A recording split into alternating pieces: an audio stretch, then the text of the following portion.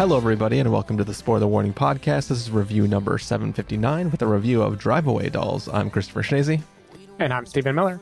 And if you're joining us for the first time, the Spoiler Warning Podcast is a weekly film review program. Each week on the show, we're going to dive in, debate, discuss, and argue over the latest films coming to a theater near you. And we are returning to talking about theaters near us as we, just got done doing our big, crazy, looking back at the last 17 years of the existence of the podcast in various capacities. How you feeling, Stephen, after embarking on that little journey of ours? Feeling good. You know, it's funny. In the moment, we had prepared questions, but I had not really prepared answers. And we went pretty long, like 2 hours. And in the moment, which I even talk about in the podcast, I sometimes felt like, man, I'm screwing this up. This is, I'm not giving them anything. But then when I listened later, I loved the conversation. I really enjoyed it. And preliminary feedback from stray listeners who know us has been positive so far. It seems like people had fun learning a bit about the backstory of the podcast.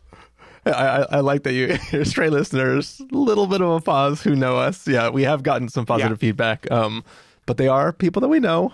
So, we got to temper that feedback a little bit and see how the general audiences maybe potentially enjoy that episode. I even got a piece of a suggestion from a listener who maybe hasn't talked to you yet about something that they think we could do for bonus content in the future, but we can talk offline about that. Okay. Sounds good. Yeah. Shout out to listener Dylan. Last name will not be mentioned. Unless you want to. I mean, it sounds like it's a question for Dylan, not a question for me. But we're back to the grind, Stephen. We got one film that we can get in before we do our big Dune coverage. Are you excited to get into this episode? Oh yeah, I'm stoked. I was aware of this movie middle of last year because I think it was gonna come out last August or September, and then it was one of the casualties of the strikes. It got pushed back. So I've been looking forward to this for a while, just in the sense that a Coen brother was making a movie, and goddamn, do I love whenever they decide to do something. I think this is the first time Ethan Coen is doing a feature film on his own, so I was also curious what that was going to look like. Yeah, well, we have seen it. We know what it looks like, and we're about to talk about it. Stephen, you ready to get into the episode?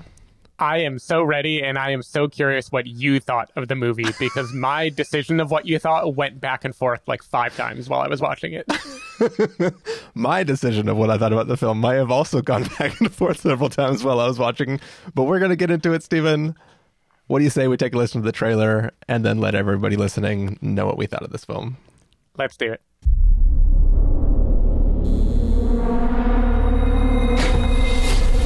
The case, Santos. Not on your life. Hello, girls. It's the last body shot competition, so we are going to salt you up. I've had it with love. I don't believe it's relevant to the 21st century lesbian. You're not wearing that. I just came from work. I came from Toledo. I don't dress like it. I'm not here to peddle my wares. I'm leaving town. I am too. That was my plan. Where are you going? Tallahassee, Florida. I've been unhappy. That's why we take this trip together, honey babe. We get our act together. Curly's Drive Away, Pennsylvania's most trusted name in car delivery. Curly here. Don't call me Curly. And your name, Curly? My name is Curly. We just met. It's too familiar. We're here for the car. Wait a minute. You call with a drop-off in Tallahassee, and then these broads come in and say they're ready to go to Tallahassee. They drive the car instead of you. Is that bad? Bad if they find the goods.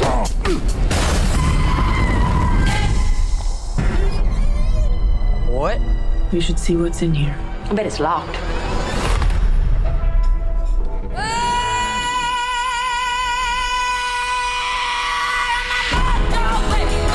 I understand that you're unhappy, sir. We will find and deliver the package. We just want your friends. You cannot relate to the public, which in the service profession is a big handicap. Did the 2 creeps find you? They know we have their stuff. Maybe we sell it back. Shake them down. Are they like wanted or something? Oh no, they're not in trouble at all. Yeah, I'm gonna help you break a big murder case. That is about the dumbest thing I've ever heard. And I'm a cop.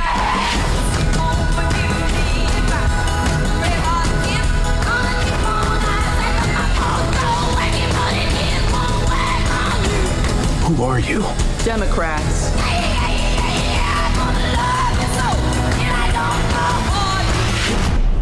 Wow, you've had a full day.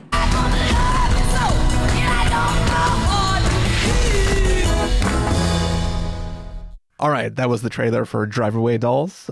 Basically, it is a story of two friends who decide to take a little road trip together. They use this service, the Drive Away service, where you can basically transport somebody else's car to a destination.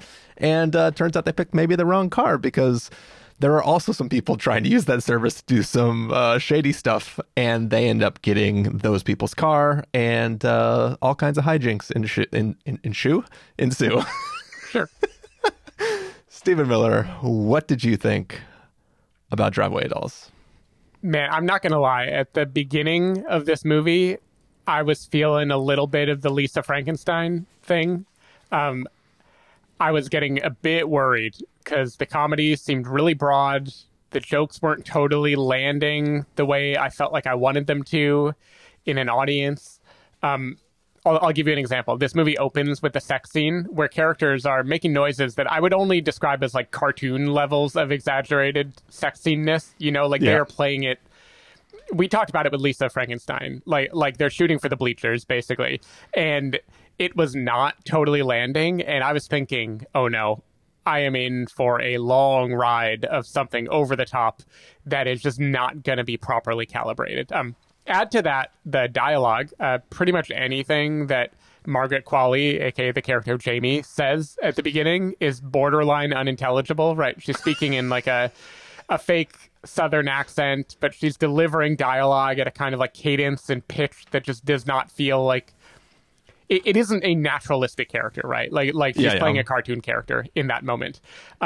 And the movie steers into that 100%. In the first 15 minutes, it's got crazy wipe transition. It's got super goofy cuts. It's got like everything is just ridiculous. Critics are pretty mixed on this movie. And from that alone, it doesn't really surprise me. But damn, I don't know what to tell you.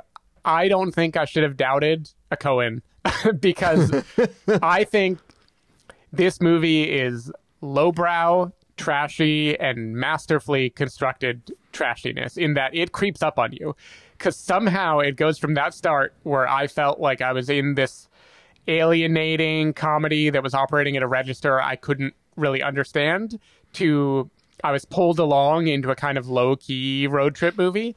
And about an hour in, I had entered the universe of absolutely batshit zany territory without even realizing it. It's like this movie carried me along with it. And I feel like it I don't remember who first said this about a movie, but it's the kind of thing that feels like it teaches you how to watch it. Like it takes a little while to click into the rhythm of what they're doing.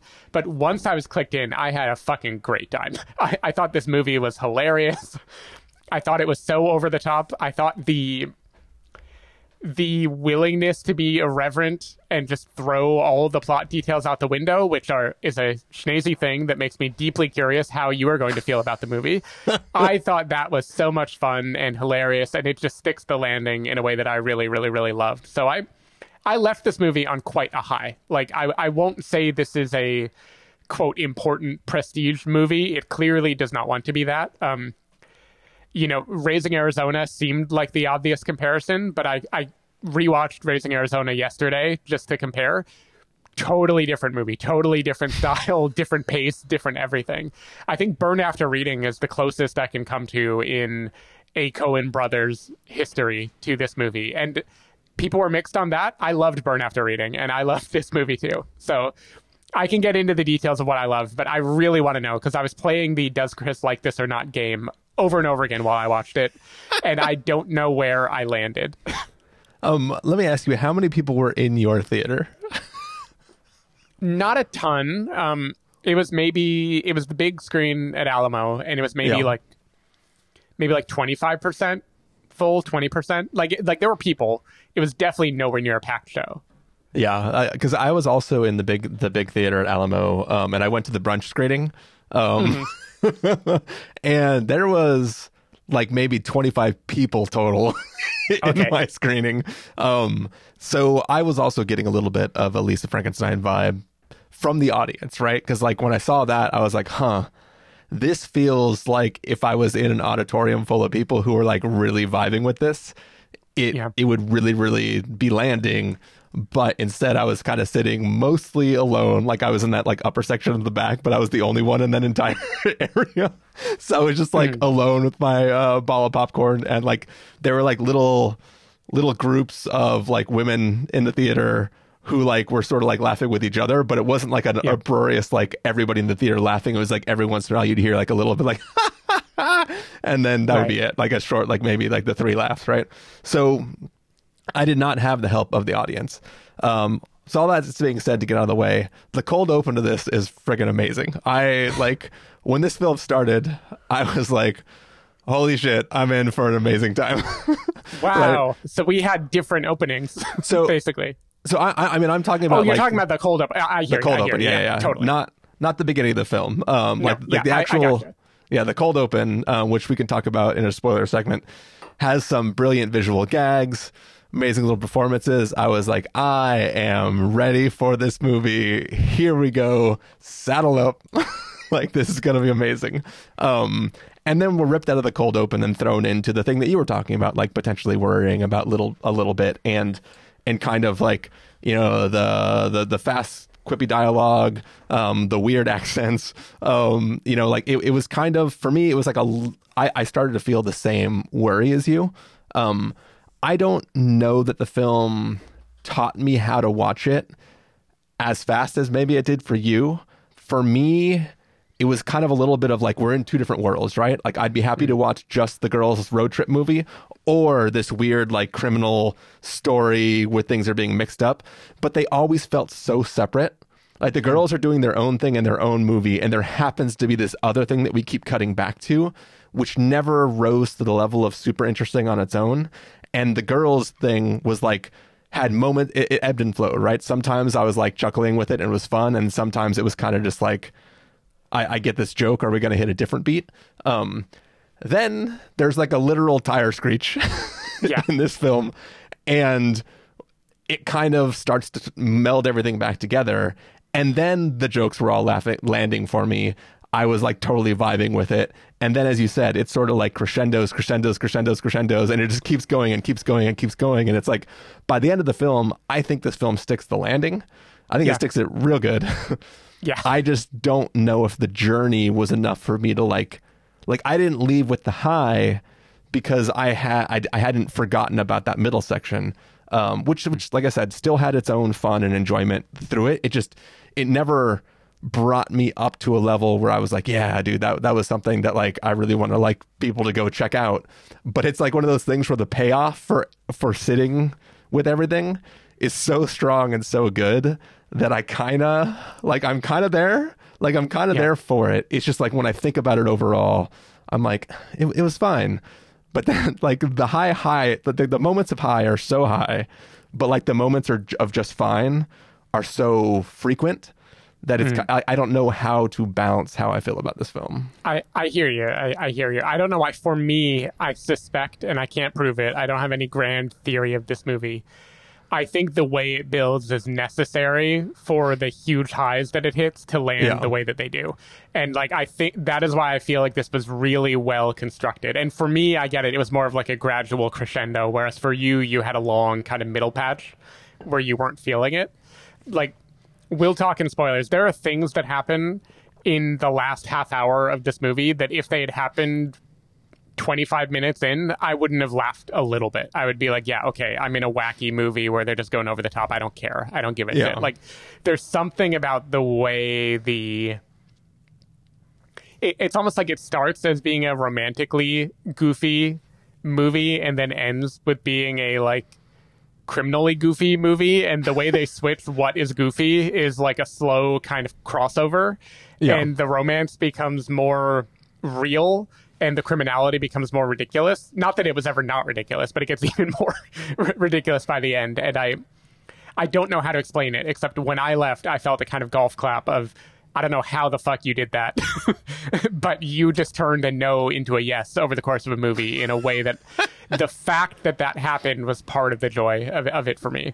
Yeah.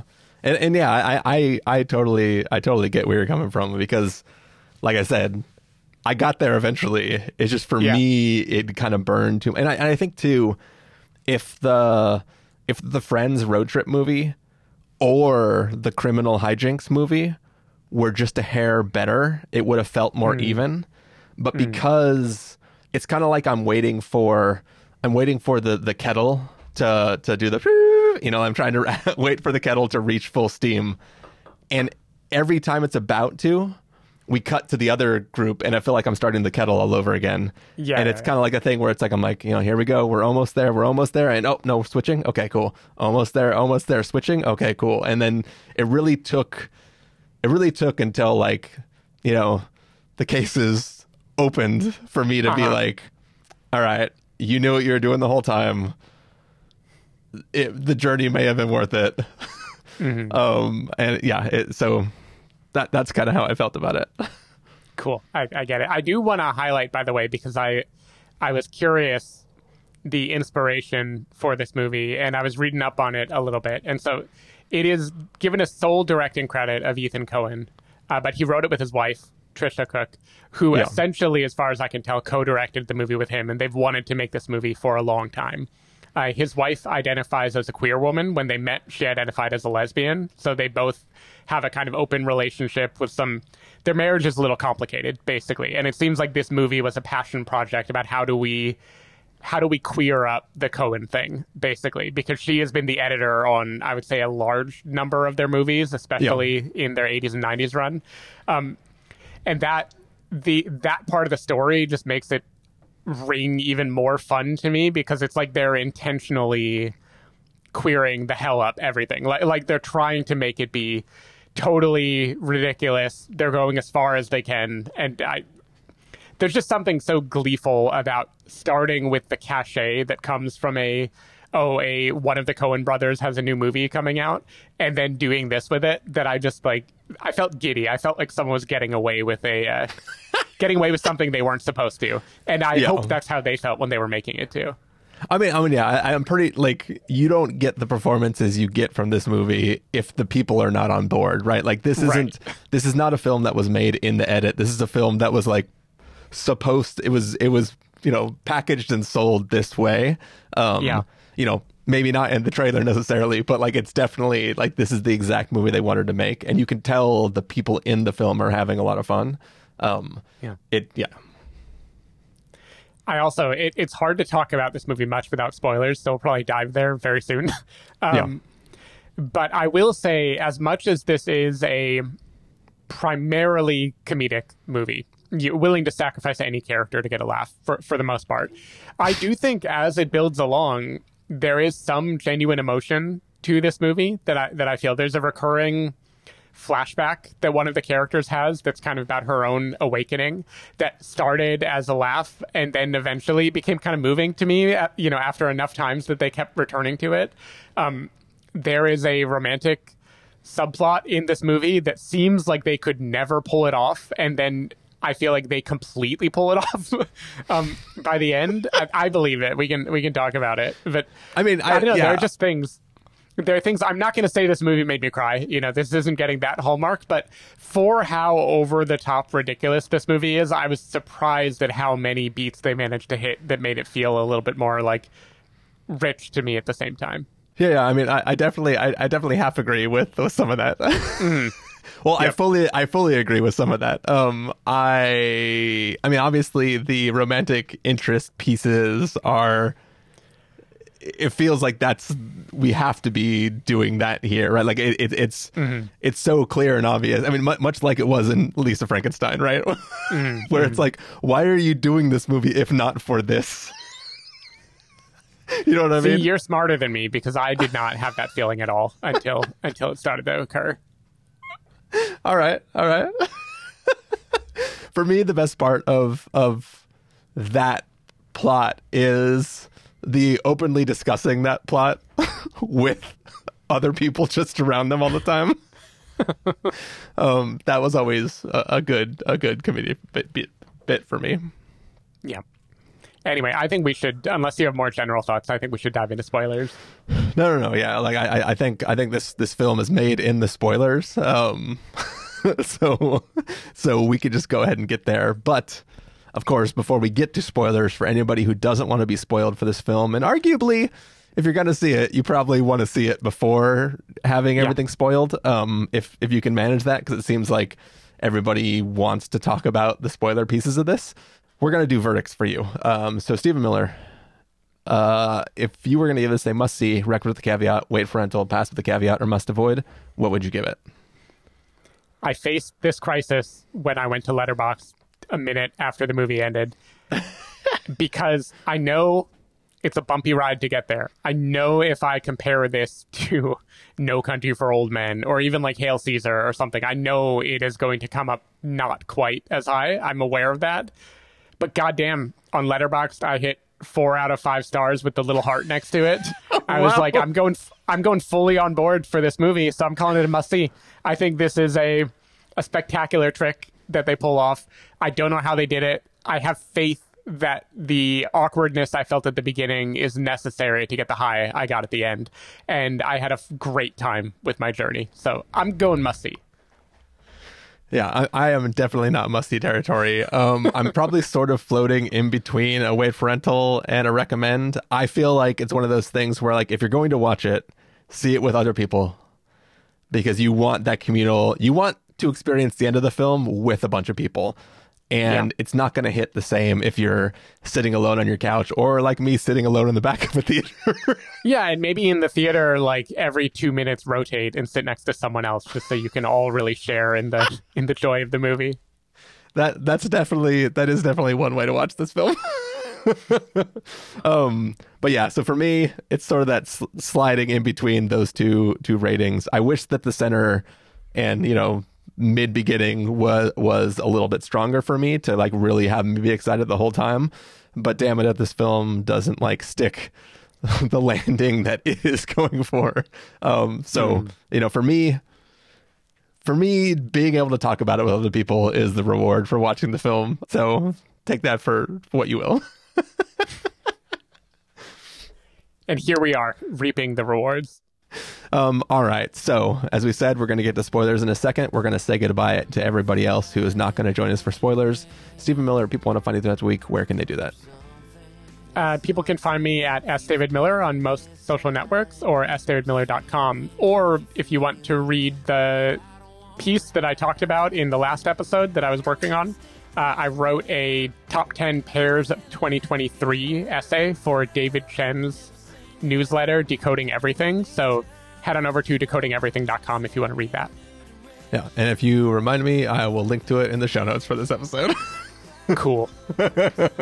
Just to make it easy for people to click through without having to pause and go type it in anywhere. You were reminding me of, I was this years old, meaning like the last 2 months, when I learned that Instagram stories, you could put a link in them. So every time before I would try to share anything, it would just be either link in bio or just typing a URL and hoping they could type it, because Instagram usually doesn't let you cut and paste anything. I had no idea that was hiding in stories this whole time. What a treat. It is interesting that they put it, that they allow that in stories, but not on actual posts. But yeah, I don't know why. Whatever. Anyways, people can find me at ChristopherInRealLife.com or Twitter.com/ChristopherIRL. I don't know. Or ChristopherIRL and a number of other places. You can find the podcast over at thespoilerwarning.com, where you can get a bunch of the back episodes of the show. If you want to subscribe to the show, you can do so on Overcast, YouTube, Apple Podcasts, or wherever podcasts are found. Funny story, Spotify has like seriously messed up all their shit as they keep acquiring companies around podcasting. They now broke their editor that used to be part of Anchor.fm. I'm telling this mostly to Steven in real time, but I'm technically not speaking to anybody who used to listen to us on Spotify, because you can't have gotten the last few episodes of us from Spotify because some shit's broken and it won't let me submit the episodes anymore. They're just stuck in draft form, and each week I try to resubmit them. I certainly don't want to criticize any listener, but if you are using Spotify as your podcast app, maybe Google, look up what other podcast apps exist out there. It gets better, I promise. Unless you're just pot committed to the Ringerverse or something like that, and then I understand you might be sold on Spotify because you've been forced into it because they bought your favorite podcast. But for everyone else, trust me, Overcast, Pocket Cast, there's better things out there that will satisfy what you need. And also, Steven, I subscribe to a number of the Ringerverse stuff in Overcast, so do I. It's not a problem. Just leave Spotify. Do it now for your own sanity. You can use it for music. Don't use it for podcasts. And I think Joe Rogan puts it on YouTube too. So if that's what you were holding on to. Yeah, if Rogan can do it.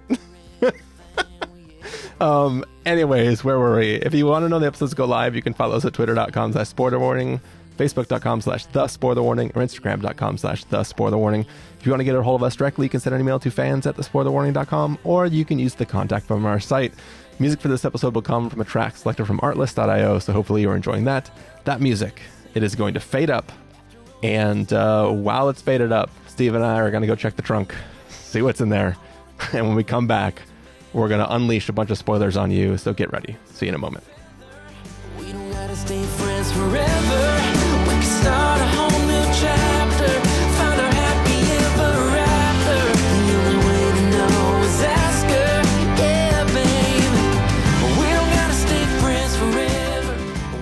All right, we are back. It's spoiler territory. It's the after part of a review of Drive Away Dolls. We are talking full-blown spoilers for that film. So, Steven, where do you want to get? I mean, I guess we should get started at the beginning, the cold open. Yeah, I mean, let's talk about the reveal of who is not really in this movie.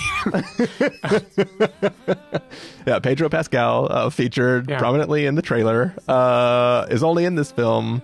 Well, I mean, he makes some sort of appearance of sorts throughout the rest of the film. Yeah, his appearance is in this film multiple times. Yeah. But the living, breathing Pedro Pascal is in the cold open. He is trying to trade or sell or whatever the briefcase for a client who doesn't show up. He is then attacked by the waiter, who it turns out is a ultra strong henchman of the bad guys, who does all the henchman things, including squeezing in his eyeballs until they pop, I believe. Now, here's the thing. Before we get to the eyeballs, this is where I was like, I am in for a great ride. Is it corkscrew? Yeah, the guy stabs Pedro Pascal in the neck with a corkscrew, and Pedro starts screaming and tries to uncorkscrew his neck, because you can't just pull out a corkscrew. Everyone knows that. Even though it went straight in, you have to twist it to get it out. And just as he's about to get it out, the guy pulls out a pen and jabs it in the other side of his neck. Like... That's fucking brilliant comedy right there. Beautiful. I loved it. Yeah. And then other people jump out of a car and murder Pedro Pascal. And that is the end of living Pedro Pascal in this movie. Cold open only. Which is a great coup, because I can't prove this, but I've seen Pedro Pascal on a lot of videos on the internet lately, including like the kind of like actors on actors type things where he's talking about his process and stuff. I don't know why they had him on. Maybe it was the Strange Way of Life short or something else that he's doing it. But I feel like he's been doing a press junket for Drive Away Dolls, which is a hilarious rug pull to learn that he dies in the opening, in the cold open of the movie. Yeah. But it's worth it. I mean, technically, there's a second cold open with him, which is when they open up the basket and his head is literally in there on dry ice. Yes, that is a very chilly opening as well. Otherwise, I don't even know how to jump around. Like, let's see. I'll start with my probably MVP side character in this movie is a man named Curly, played by Bill Camp, who owns the Drive Away shop. I still don't really understand how the Drive Away thing works. Like, do the girls just not understand it and they get lucky?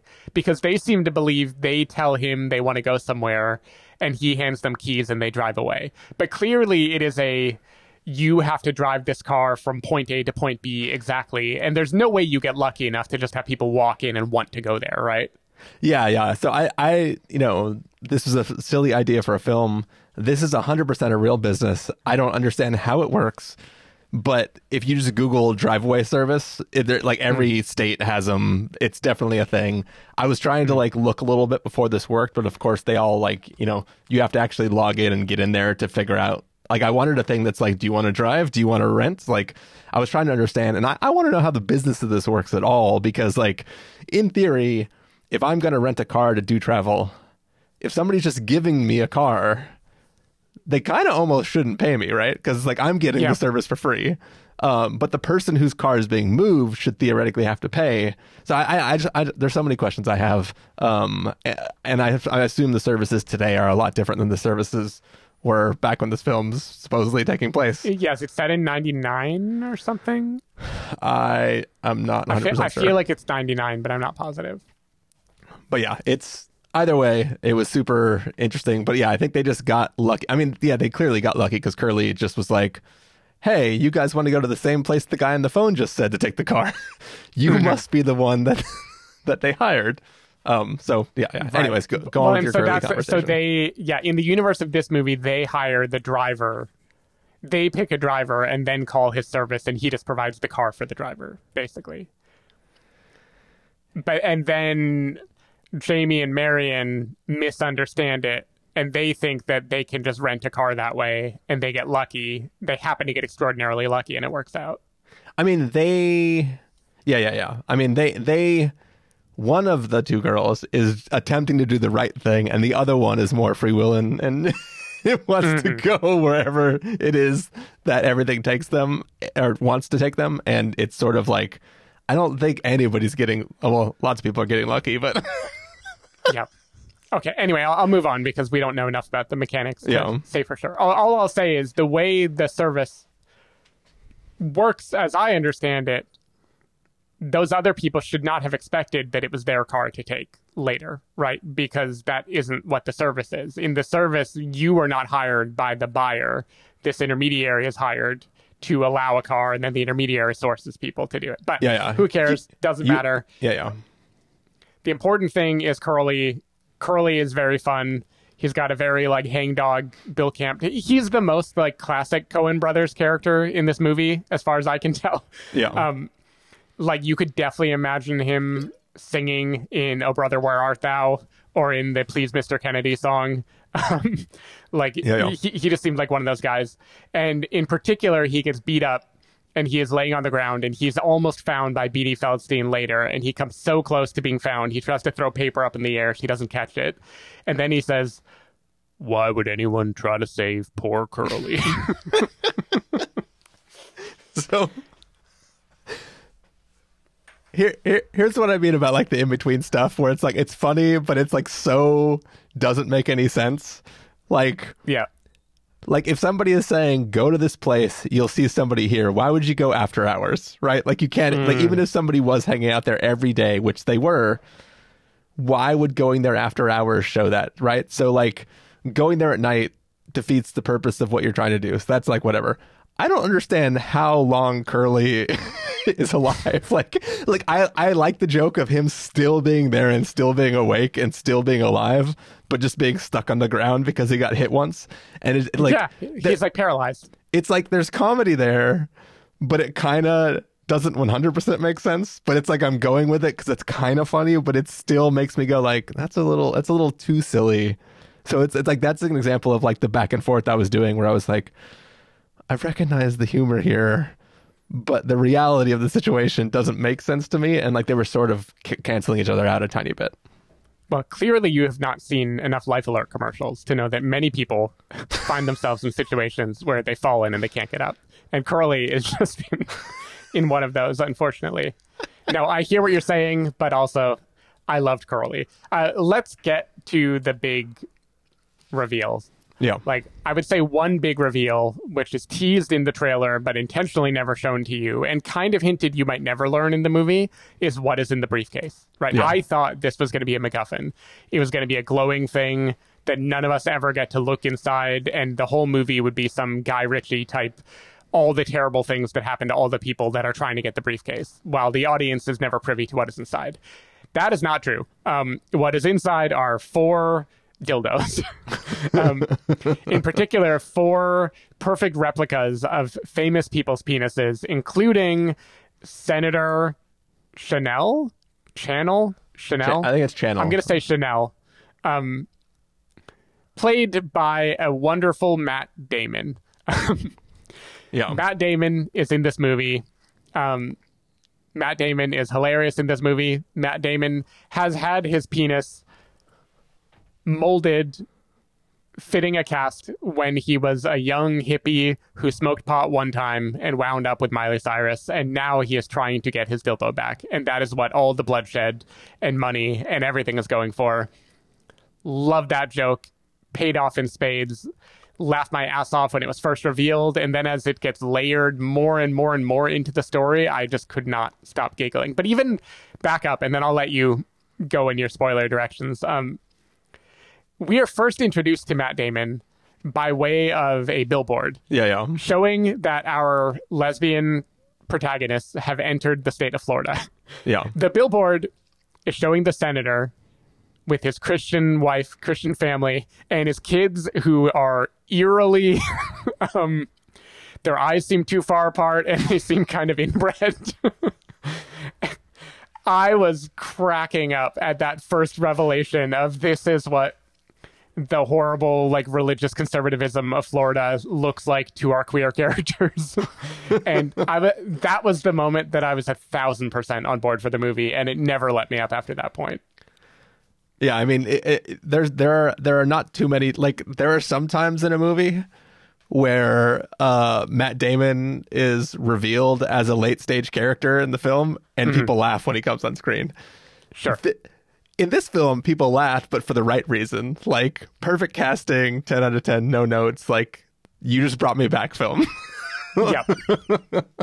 And I think he continues to not disappoint. And I love his performances throughout the film. And as the plot gets like stronger and stronger, and he's sort of put into the Pedro Pascal sort of role, like in the reprising that whole like opening scene again, all of that stuff was totally brilliant. And I do kind of like the, like, as much as I'm joking about like how unbelievable the various aspects of the story is, somehow I like and semi-believe the weird rationale between why these penises have to be collected and not be allowed to go out in the universe. I thought it was pretty hilarious. Yeah, especially because, of course, logically speaking, you could just deny it. You could just say, no, that's not. It's not my penis. Yeah. Who would prove you wrong? You know, who could possibly say otherwise? But I love it. Yeah. It's like he knows. Exactly. It's being used. It's being defiled. Yeah. I definitely have more favorites. For one, just continuing on the dildo train, you kind of think that is going to be the height of the movie, is when it's revealed that these are dildos, and then you're revealed who they belong to. But no, this is where the crime story collides with the romance story, because Jamie and Marion decide to have sex with the senator's penis. Yeah. And that was the kind of thing where even just saying that sentence, I was like, how did you build a movie where you are able to say that sentence and make it feel like a reason for cheering? And that was when I just kind of had to slow clap the writing of this film, because I feel like it was just hilarious. Yeah. And once again, though, not to tamp it down too much, but like, it is hilarious on the page, but the hate that this character has for the penis, does that override the wanting to fucking get fucked by that penis? Like, it feels like there's the hate she has for the owner of the penis? The owner, yeah. For Channel himself. Yeah, I think it is it's crossing a taboo line that makes it sexier. That is my guess if I had to psychoanalyze. I think specifically the fact that it's his means they are, they're defiling. They're like, taking the power back from the senator. Exactly. Yeah. All right. I'm on board with you. Okay, so there was something I said before, which you treated as the most obvious thing that the movie was building towards, and I was not building to it at all, and that is the relationship between Jamie and Marion. So at the start, Jamie is the wild one, right? Jamie is doing body shot contests. She is cheating on Beanie Feldstein. She is a Lothario, right? Like, she goes anywhere and hooks up with people, and that is just her life. She's the hedonist. Marion is tightly wound, stuck up. She is reading a book by Henry James. She's like reading old literature. She's uncomfortable in bar situations. Like, she is definitely a lesbian, but she's treated as being not like totally comfortable with her sexuality or just not wanting to be that person, at least. I really believed this movie was going to be a Thelma and Louise style, like, we are just an odd couple who is having a road trip, and over the course, she's going to learn how to loosen up. I did not think it was going to turn into romantic connection between the two of them. That completely escaped me. And even when it starts at the sleepover that they go to, that I referenced before, where everyone is rotating, and then it rotates, so Marion and Jamie have to kiss, I still thought this was more of a, in queer spaces especially, monogamy is less of an, I'm not going to say less of a thing, but it is not the expectation the way that it is for straight people all the time. Yeah. And I thought this was the movie just being like, who gives a shit? They're going to kiss, whatever. This is fun. She's going to learn how to loosen up. And when that turned into an actual kind of heartfelt romance where they have the fancy dinner and Jamie is basically like, I am going to loosen you up and get you to the place where you can have sex, and I think it has to be me.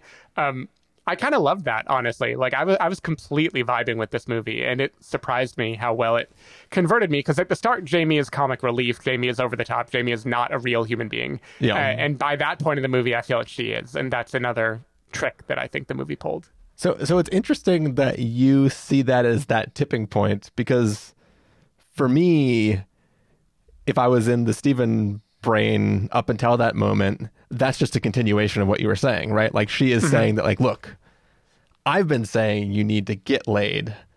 Rather than try to get you laid, I will be the one that does it. But to me, that doesn't equal, given who Jamie's character is in the film, that doesn't equal romantic entanglement. That just equals, like, I need you to blow off steam, and I'm going to blow it off you. You know what I mean? It's not till later where, like, they're actually, oh yeah, we are doing this now. But to me, it was still telegraphed so far in advance that it's like, yes, this person, this is their best friend. They can't hold a steady relationship because they're too free-willing and doing whatever. Like, it just seemed like it was such an obvious progression for this story to take that, like, I was just waiting for it to happen rather than. And also, like, in that scene where they're having the basement party, and they're forced to kiss or whatever, like, her freaking out and leaving, to me, I thought that was already seeding, like, I am leaving because this feels like it's right in the moment, like, so. Don't get me wrong. By then, I knew what the movie was doing. I just did not think, going into the movie and having the road trip start, it never occur to me that was going to be a subplot of the movie. Yeah. Gotcha. Yeah. Cool. Can I return to the dildos for a second? Please do. Just give them a quick rinse. So as hilarious as the ending dildo stuff is, my hands down favorite dildo scene is Beanie Feldstein, like, crying while trying to unscrew the dildo from the wall to return to her as she's kicking her out of the house. That was pure comedy gold. Beanie is so good in this movie. She is really, really, really good. Yeah. I love that. But my favorite dildo scene, because you know what is going to happen, and then you're just waiting for it to occur, and then it has such an amazing button on it, is the housekeeper. The housekeeper, yeah. Finding it. First, you know she's going to, because she's cleaning the bed, and the camera's just, like, letting her slowly reach around, and the whole audience is starting to realize, like, oh my god, this is going to happen. And then the next time we see it, it has been placed like a toothbrush on the bathroom counter with a little red ribbon on it. Which is 100% what a fancy hotel like that would do if they found this and didn't know what to do with it, but felt like they had to be polite to the customer. Yeah. That probably got the biggest laugh from my audience of anything in the movie. That was just a glory. At that point, the movie's firing on all cylinders, right? Like, everything is making you laugh. But God, I love that image. So, once again, I'm just asking questions here. Don't take that one from me, Chris. No, I don't want to take it to you. I just mean it as an example of, like, the surprise versus, like, the character already noting what's going on. Because there is a world, like, she's going back to the hotel to get the thing. All the shit's already hit the fan. She needs to collect the dildo so she can add it back to the collection so that everything can be, resolved. and she goes there and it's missing, right? But she never has a fear of like, oh shit, it's gone, somebody took it. Yeah. She's just like, huh, wonder where I put it. Oh, there it is with the ribbon on it. And it's like, it's still hilarious. But it's hilarious from the housekeeper side, not hilarious from her side as like, it's sort of like it's like one punch down from like fear turning into hilarity, because it's just like, doo-doo-doo, oh, funny. Yeah. Yeah, they decide not to play it for fear. I don't know why, but they don't give you that moment of panic. They just want it to be a straight shot to the joke of where the dildo is. Yeah. You can imagine like a longer cut of her asking all the staff one by one if they've seen a dildo. You know, that like, I'm not saying that should have been the way to go. I'm just saying that like, they're like, given all the other conversations they have in public around the various staff who are more than aware of their extracurricular activities, it feels like, you know, feels like there was chance for there to be panic and worry and other kinds of hilarity to ensue. Yeah, that was another just kind of, I was going to say visual gag, but it's more than that. It's the romantic conversation they're having about all the sex that she needs to have while the person is just slowly pouring champagne. Yeah, that one had me going too as well. Yep. Anyway, yeah, good movie. I'm not going to say perfect movie, not by any means, but had me laughing. I guess as long as we're here, we might as well talk about the very, very ending, which I think is a kind of not the very, very, very little button, but the close of the dramatic action, which is Matt Damon coming back to try to shoot them and take the money that he's given them. Beanie Feldstein has been brought into the proceedings. She is a cop. She is finally getting her moment now of pulling out a gun and protecting him falling and the dildos flying everywhere and that being front page news. That is just like, to me, that is just like the coalescing of everything you've teed up in the whole movie just happening all at the same time in a way that I just, big fan. Yeah, it was fun. It was fun. Yep. I won't try to take that one from you, Steven. Okay. Thank you. Cool. We done? I think so. Was that good for you? It was great for me, Steven. Great. You know, we went from one film getting excited about 4 worms to to next week when we're gonna be excited about even bigger worms. Can't wait. Just building up. That's what you want to do with these things. You want to build up gradually. Yeah. In circumference. You know, maybe that's where my head was going, but the whole time, the whole movie, I kept thinking like, it's funny how the Jamie character looks a little bit like Timothée Chalamet. She does. She has like his exact signature hairdo. Yeah. Yeah, I was also thinking that. She definitely has a bit of a Timmy look. And also, his sister, Pauline, is in The Sex Lives of College Girls, too, and she also looks like him. So I need to do a side-by-side and see what I think about this Margaret Qualley fellow. Yeah, well, you know, if you just Google it, I'm sure lots of people have done side-by-sides. You probably already have the comparison available. Yep. Cool. Well, that's it for this review, this spoiler segment. We're going to take off, and we'll see you next week for Dune Part 2. Later. Bye.